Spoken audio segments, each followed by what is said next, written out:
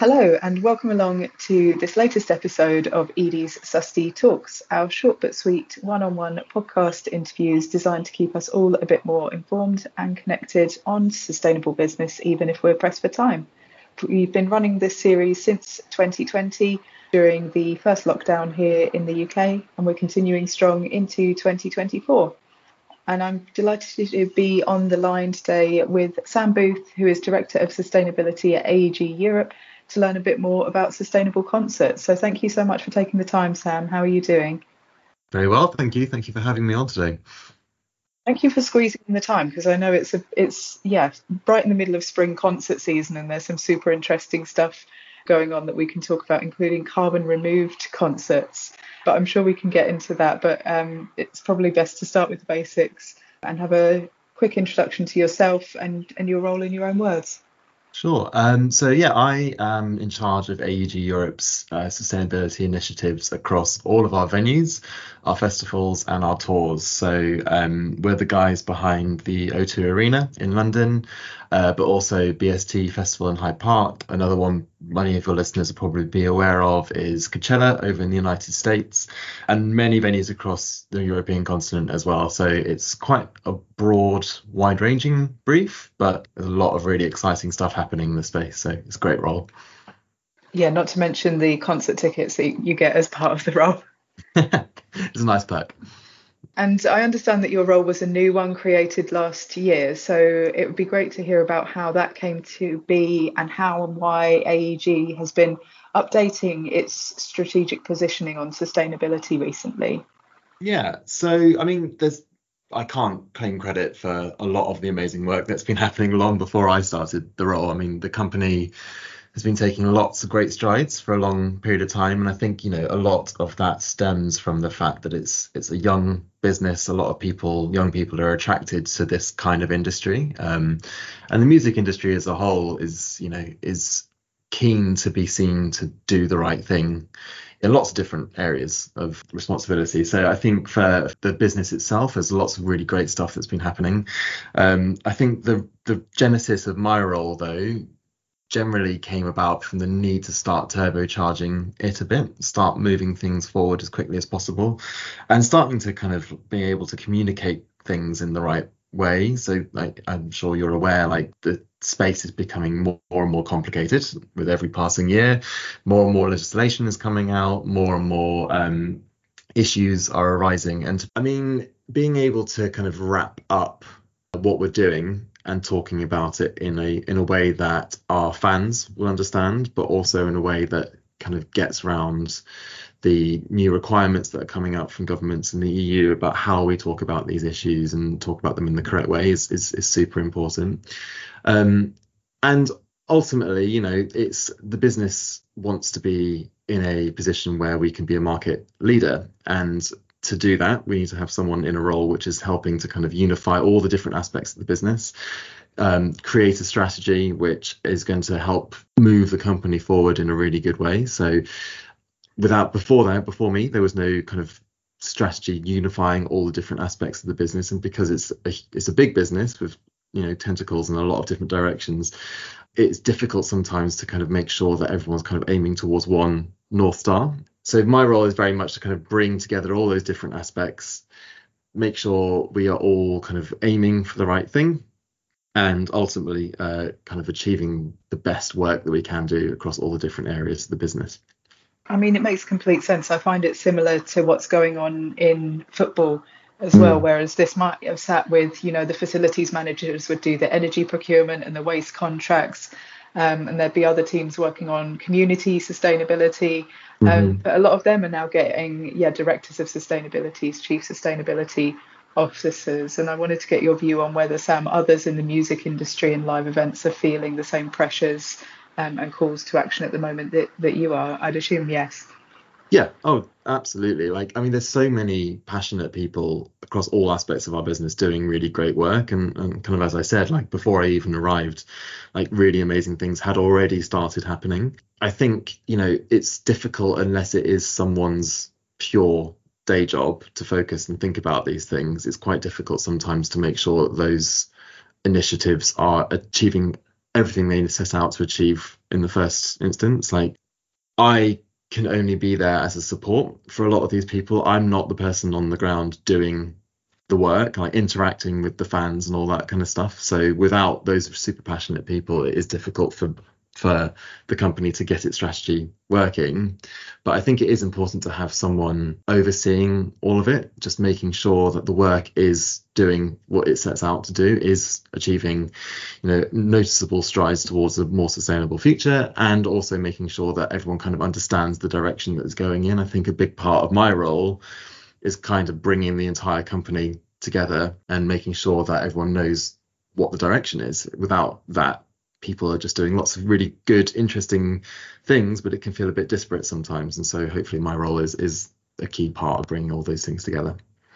That makes complete sense. We've talked there really top line, really big picture stuff, but it'd be great to dive into some specific projects that I'm sure have been keeping you and your team busy recently. So we are on this call in late February, so just a few days ago, we attended what is badged as the world's first carbon removed concerts of an arena scale, and they were for the 1975 at the O2. So I'd love to hear what that means, and what the practicalities are of achieving this sort of industry first kind of carbon removal project.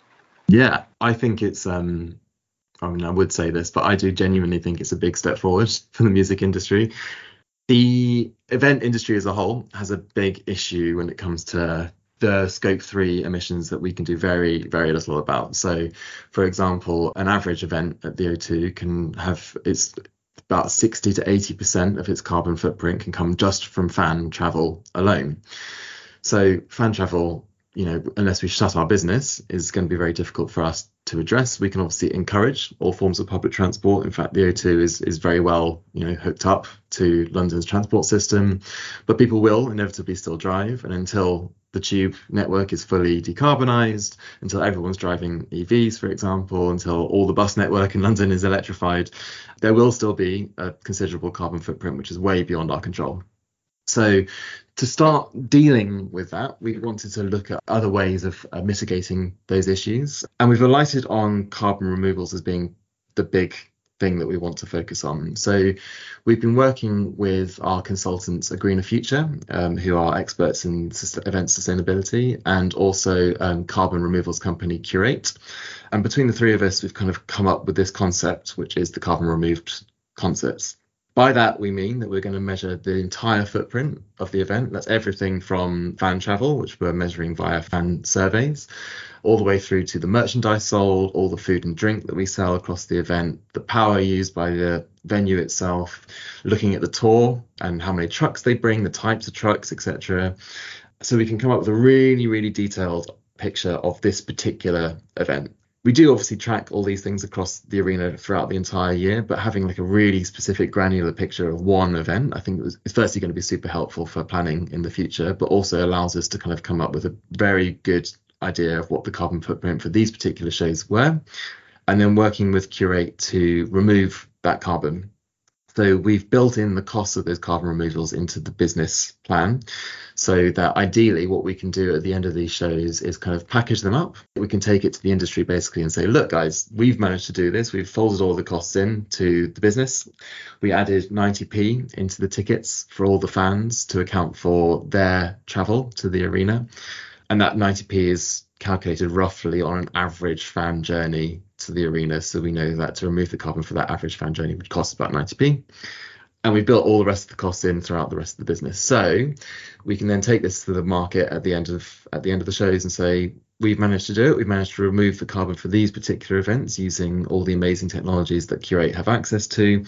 And we want to kind of make sure and show the industry that there is a way forward, that we can stop mitigating the issues that we are causing as an industry, and use this as kind of the stopgap, I guess, until we can actually produce a genuinely net zero event, which in my point of view is still quite a way away. And I think it's probably worth talking about, as you mentioned, how carbon removal fits in with the other stuff that's going on. So if people in roles like yourself, Sam, would probably ask, how do you balance removals with reduction, and how do you bring that together as one strategy rather than something that, yes, is world leading and yes, looks nice on the poster for a few dates, but how do we keep the momentum going? Yeah, absolutely. I mean, obviously, reductions absolutely should come first. And we are doing loads of work across the business. I mean, the O2 specifically has been, it's done great work procuring green energy for an awfully long time, since 2015.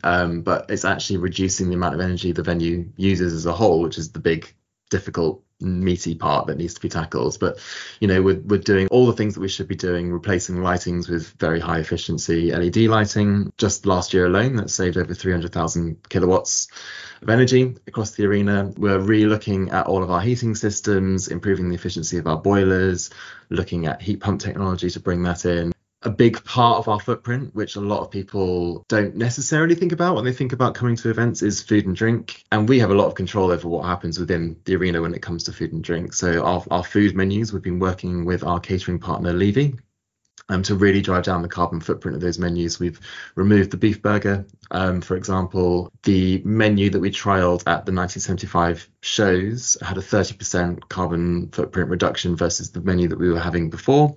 So we're really, really trying to dial into all those tiny little details and figure out where we can make those savings at the same time as tackling the carbon removal aspect of it. Because ultimately, I think we've kind of run out of time a little bit to tackle these issues. I think we need to be doing both removals and reductions at the same time, and luckily for a company of our size and scale, I think we do have the ability to do that. So yeah, I think it is yes and rather than either or. Totally understand that, and you've touched on there that some things are in your control, like the menu, like the energy procurement, but a lot isn't, like fan travel and also engaging with artist teams who aren't based at the venue 24/7, 365. So another project I wanted to talk about was your recent launch of something called Green Rider, which essentially provides artist teams and promoters coming to the venue with best practice on what to do and how to fit in with existing sustainability commitments. So it'd be great to hear about how that works and why that is so important. Yeah, I mean, so the Green Rider is an amazing piece of work. It aims to really engage incoming tours with the issues that are very prevalent within the space. So it does a couple of different things. Firstly, it shows people what the O2 is doing in that space to kind of almost be a bit of an inspiration point, really. I think sometimes there can be this kind of issue in the music industry where venues ask quite a lot of incoming tours and actually maybe don't do so much themselves. So firstly, this kind of document is kind of showing, look, the O2 is doing all this amazing work, and it's kind of inviting that open conversation, saying, look, we're doing this, maybe you guys can help us by doing X, Y, or Z from the recommendations that are included within the document. We also really highlight all the amazing things that the O2 that incoming tours can take advantage of. So, for example, I mean, this is a very small example, but we've got back of house water points. So incoming tours don't need to bring with them bottled water, which is very prevalent still across all of the touring industry, mainly because a lot of venues don't have those back of house taps. It seems crazy and such a small thing, but actually arming incoming tours with that kind of knowledge just means that they don't have to have those aspects of the tour which are so detrimental to the overall environmental impact. And then lastly, it's really about offering up really kind of actionable things that tours can do. So we've given a whole suite of our preferred suppliers who are really excelling in this space. So we provide details of places that tours can hire electric trucks, for example.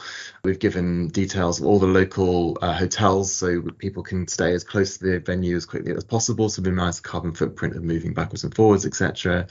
It's a really big piece of work, and it's not something we want to keep to ourselves. We've put it out into the world so other people can read it, people can start getting understanding of these issues, and really for us it's the beginning of a conversation, because we know that us as a venue have got some ability to start tackling these things, but really it's the tours that have a really like huge ability to speak to fans and kind of push out a cultural message which can have such a huge impact beyond what we could do as a venue. So this for us is kind of that first step on that journey. And we're really excited to have it out in the world. Like people have been engaging with it.